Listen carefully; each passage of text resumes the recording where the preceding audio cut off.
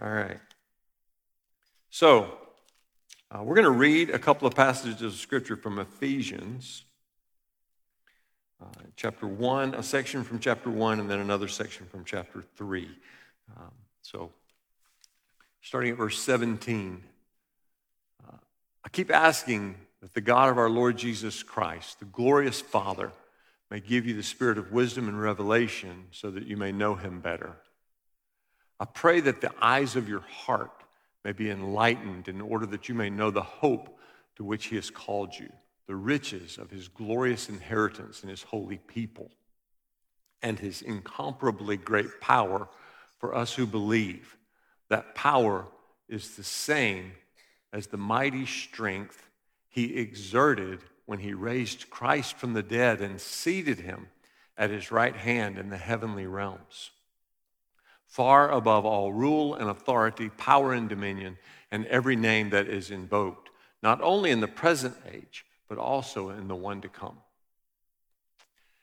And God placed all things under his feet and appointed him to be head over everything for the church, which is his body, the fullness of him who fills everything in every way. And in chapter 3, for this reason I kneel before the Father, from whom every family in heaven and on earth derives its name.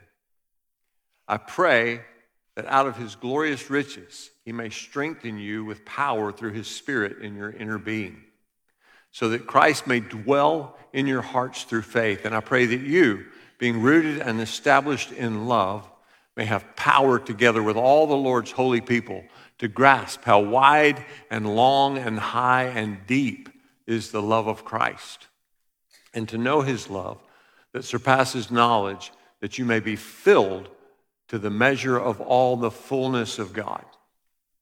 Now to him who is able to do immeasurably more than all we ask or imagine, according to his power that is at work within us, to him be glory in the church and in Christ Jesus throughout all generations, forever and ever. Amen. Lord, we pray today that you would speak to us. We know that there are things that you want to say, things that we need to hear. And so we ask you, Lord, give us ears to hear.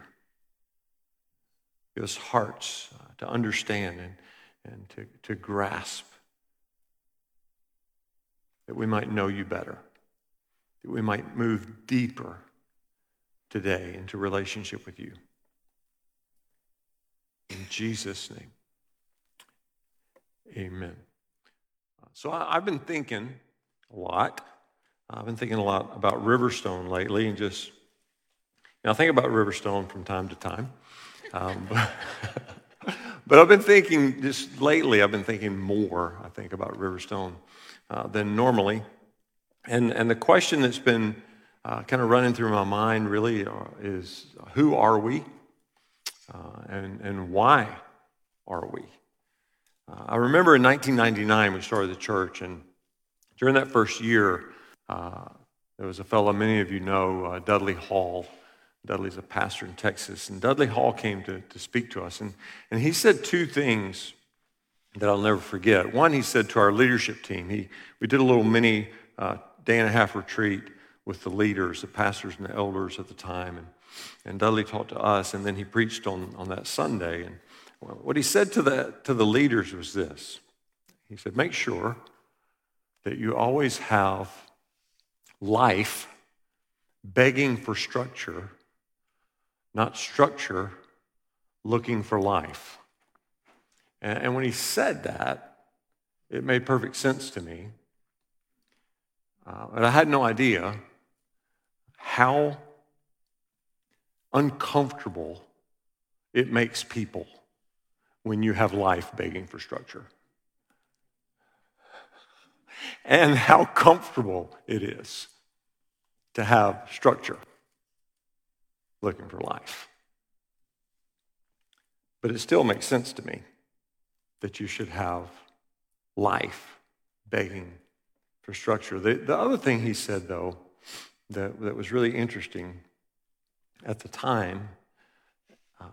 He said, he stood right on the edge of the platform and he looked at our church and he said, there are 400 churches in Cobb County. Why does God need another one? And we're brand new. And then he said this, you will need to justify your existence. You will need to justify your existence. Now, I don't think you do that by being big. I don't think being big justifies your existence. I think being healthy is certainly more important than being big, and I know there are a lot of big churches that are not necessarily healthy. I don't think you justify your existence by being famous or being known. If by being known you mean being known by God, then yeah, that would be good. I would like to be known by God, but famous is not important. I certainly don't think you justify your existence by being busy, by doing more and more stuff. I think as a church, I would rather be a Mary than a Martha. But I will hasten to say that Jesus loved both of them. He didn't love Mary and hate Martha. He loved them both. He just told Martha, in this particular instance, Mary's chosen the better thing. Our founding pastor, many of you know, Charles Simeth. He was our founding pastor. And the best way I can describe Charles was a gospel preacher. He was a gospel preacher. And the thing that he really loved, and when we were starting the church, that he was just unswervingly committed to, was biblical integrity. I think Charles would have said, I want to know the word and do what it says. I want to know the word and do what it says. And I think Charles would have said, it's better for us to change our lives to fit what the Bible says than to try to change what the Bible says to fit our lives. And so that's kind of maybe one of the first things that we were giving ourselves to and really caring about. We love the Bible. If you're new to Riverstone, you need to know that about us. We love the Bible, and biblical orthodoxy is important to us. It's important to me. Theological education is important to me. That's why I was willing to go back to school in my 60s to get a doctorate, because theological education is important. And that's one of the reasons why the young guns, and I don't know if they know that that's what they're called, but our young guns, the young guys that preach from time to time, most of the time, they preach to me before they preach to you. Because we care about theology. We care about the Word of God, and we care about rightly dividing the Word and being sound in what we believe and what we say we believe. We love the Bible. We love prayer. We want to be more than a church that prays.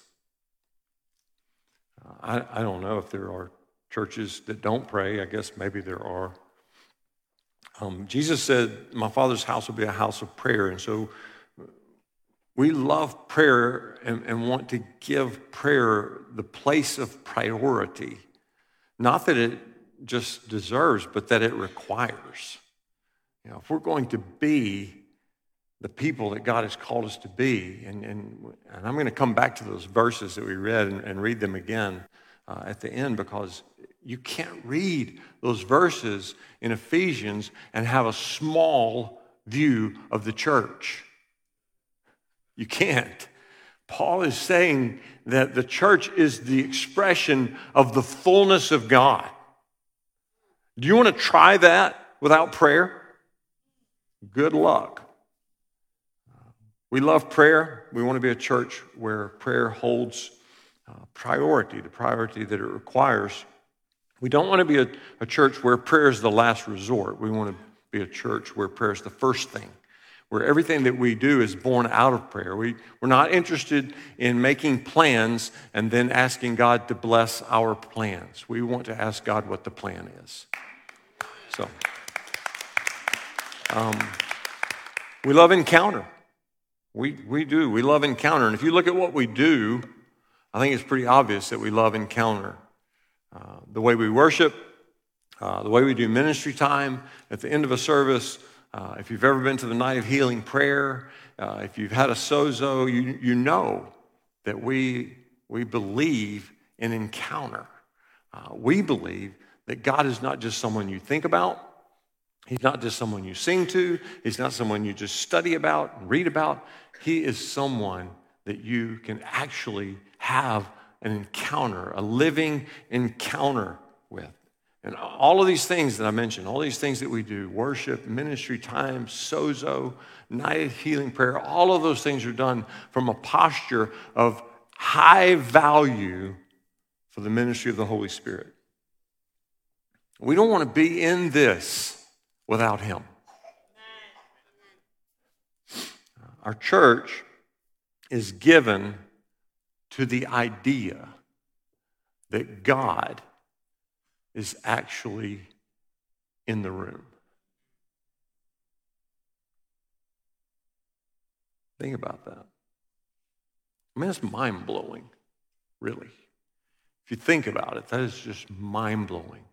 We're not worshiping and praying to a God who's millions of miles away in heaven. He's in the room. We are in the presence of a living God with an opportunity to engage his presence and be changed by him. We love being apostolic. And some of you don't even know what that means. And that's okay. Because in 1999, my wife had a dream, and we hadn't even moved here yet. We were still living in Athens, and my wife woke me up in the night, and she had this prophetic dream, and she asked me, "What is the apostolic church?" And I said, "I don't know," and went back to sleep. But then, the next day when I woke up and began to think about it, I was impressed by this apostolic church idea, and I had to figure out what it was. And I started looking for books on the apostolic church, and guess what? I couldn't find one. They're everywhere now. But in 1999, I couldn't find one, and then about a month after she had this dream, I get this package in the mail from a seminary professor, and it's got a little note on it that says, "I've written this book. It hasn't gone to the publisher yet. I was wondering if you would read the manuscript and tell me what you think of it." And I open up the package, and it's the Apostolic Church. I'm like, "God, thank you for sending me that in the mail." And so, this whole idea of being apostolic, we kind of think, we immediately think of, the Apostle Paul and the apostles who, the disciples. But being apostolic really is more than that. It's not that in that sense apostolic, but apostolic comes from a root word that means to send. And so we are apostolic in the sense that we don't want to keep what we have. We want to send it. We want to send it out. That's the reason we plant churches. We plant churches because we don't want to hoard. We want to share. We want to see multiple churches who value and go after all of the things that I've already talked about in multiple places. We want to plant as many churches as we can in as many places as we can. We have missionaries. We're apostolic in the sense that we send missionaries to other places. I was sitting here before the service praying and just watching the screen as it listed missionaries that we have sent from here. And I was making a special note of how many of them actually grew up here. Grew up in this church and have gone out from this church in Asia and in the Middle East and in South America and in Europe to take the gospel around the world. So we're apostolic in the sense that we send people around the world. We're apostolic in the sense that people have left here to go into ministry full time in other places, at other churches. We're apostolic in the sense that people like to church hop. You ever thought about that? Let me just tell you, people like to church hop, in case you didn't know it. And that means that they just go from church to church to church. Sometimes they stay a few months. Sometimes they stay a few years. But I'm going to tell you, I'll promise you this. You can't come to Riverstone for any amount of time and not take something with you when you leave. And so even the church hoppers are carrying out the apostolic mission that God has placed on us. And also, we're apostolic in the sense that people come here to recover. Did you know that church life is something you need to recover from? If you didn't know that, you've never been in full-time ministry. Church life is something you need to recover from. And we have people who come here broken and hurt and wounded. They're not broken and hurt and wounded by God. They're broken and they're hurt and they're wounded because the church is full of people who are broken and hurt and wounded. And we tend to break and hurt and wound each other. And so I can't tell you how many pastors have come to just sit in our chairs for months or years in order to heal, just to be here, just to come, not to do anything, but just to come and to soak in God's presence. And God has anointed this body with a healing spirit that brings healing physically, spiritually, relationally, and emotionally. And those people come and they sit here among us. And God heals them, and then they go back out and serve again. And so we're apostolic in that sense. And we love being apostolic. We also love community. We have discovered through the years that we really are better together. We've discovered together as we've read the Bible and read the letters of Paul and the gospel messages that the Bible is written to people, not to a person. It's written to groups of people. It's written to churches. It's written to a family.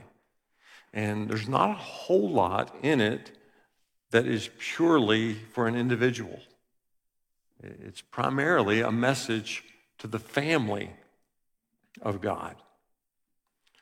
Ray Ortlund lists in one of his books what he calls the one another's that you can't find in the Bible, in the New Testament. So these are the one another's that you cannot find in the New Testament. Humble one another, scrutinize one another, pressure one another, embarrass one another, corner one another, interrupt one another, defeat one another, disapprove of one another, run one another's lives, confess one another's sins, intensify one another's sufferings, point out one another's failings. The Bible is full of one another's. Those are the ones that you can't find, but the ones that you can find are that we can carry one another's hurts. We can carry one another's burdens. I don't particularly like the phrase, when I look back to 99, I don't really like the phrase, justify your existence, to be honest with you. Because I don't really think we have anything to prove. I really don't. I think that rather than trying to justify our existence, we've just made a choice to try to be something. Rather than trying to do something that would justify our existence, we're trying to be something. We're trying to be a church that is given to the idea that God is in the room. When Paul prays for the church at Ephesus, he's praying for us. And for the last 30 years, my message has been, don't settle for less than God has offered. And if you read again, and I'm going to do that, I'm going to read again. If you read the words of Paul in Ephesians, what God has offered is unfathomable. It's unbelievable. It's enormous what he has offered. But again, my message to you, and I think our message to each other, is don't settle for less than God has offered. So I want to read again from Ephesians 1. I want you to just listen. Even if it helps you, close your eyes and listen as we read from Ephesians chapter 1, beginning at verse 17. I keep asking that the God of our Lord Jesus Christ, the glorious Father, may give you the spirit of wisdom and revelation so that you may know him better. I pray that the eyes of your heart may be enlightened in order that you may know the hope to which he has called you, the riches of his glorious inheritance in his people, and his incomparably great power for us who believe. That power is the same as the mighty strength he exerted when he raised Christ from the dead and seated him at his right hand in the heavenly realms, far above all rule and authority, power and dominion, and every name that is invoked, not only in the present age, but also in the one to come. And God placed all things under his feet and appointed him to be the head over everything for the church, which is his body, the fullness of him who fills everything in every way. And then chapter 3. For this reason, I kneel before the Father, from whom every family in heaven and on earth derives its name.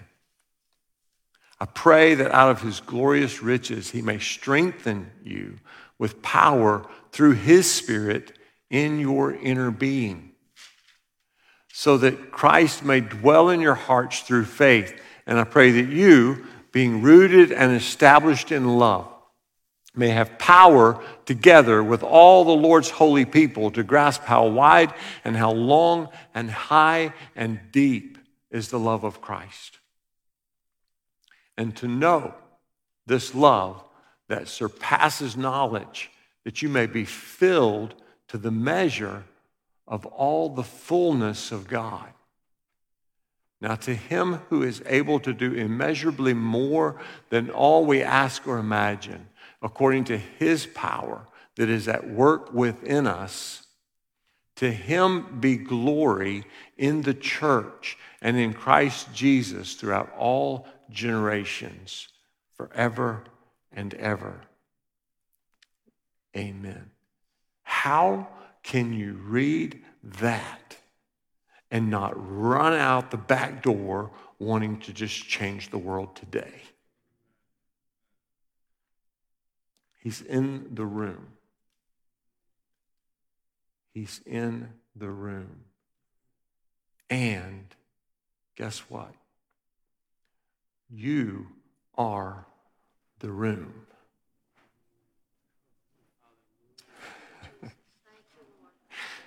You are the room. He is in you. He is powerful.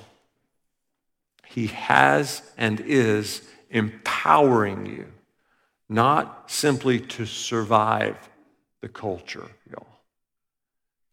He doesn't live in you so you can survive the culture. He lives in you so you can transform the culture, so you can change the world. And so today, if you feel powerless, we want to pray for you. If you're unsure of God today, we want to pray for you. If you've settled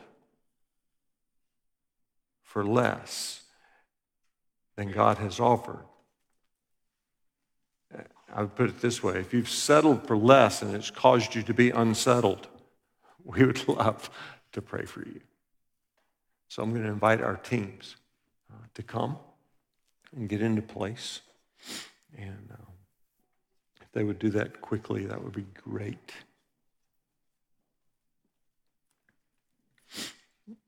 Here's why we do this. We do this because we believe. Number one, we believe in the power of prayer. Number two, we believe that God is in the room. We believe that he's in the room. We believe that he is in these people. His spirit and his power is in these people, and that he is able to transfer from them to you. If you've given yourself to him, he's in you. And it may just be that you need some help fanning the flame. And we would love to pray for you today to fan the flame that's in you. But it could be that you don't know him at all, or you know about him, but you've never surrendered to him. And we believe that if you come and these people lay hands on you and pray for you, and you surrender your life to him, he will come. Even now, even today, in this moment, he will come and live in you. So I want to ask everyone to stand. We're going to worship together. We're going to linger here for a bit. I know that oftentimes after one song, I'll come up and dismiss you, and probably not going to do that today. So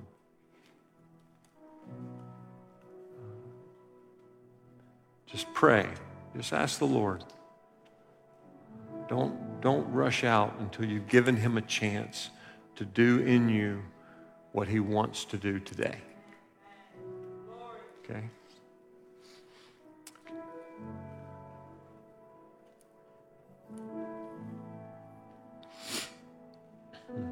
Well, we believe that you are here. We believe that you brought us here for a reason. We don't believe that there's a single person in this room who's here by accident. But you have made an appointment with all of us. And so I pray right now for the grace to simply say, have your way. Let your will be done in us. Let your kingdom come here. In Jesus' name, amen.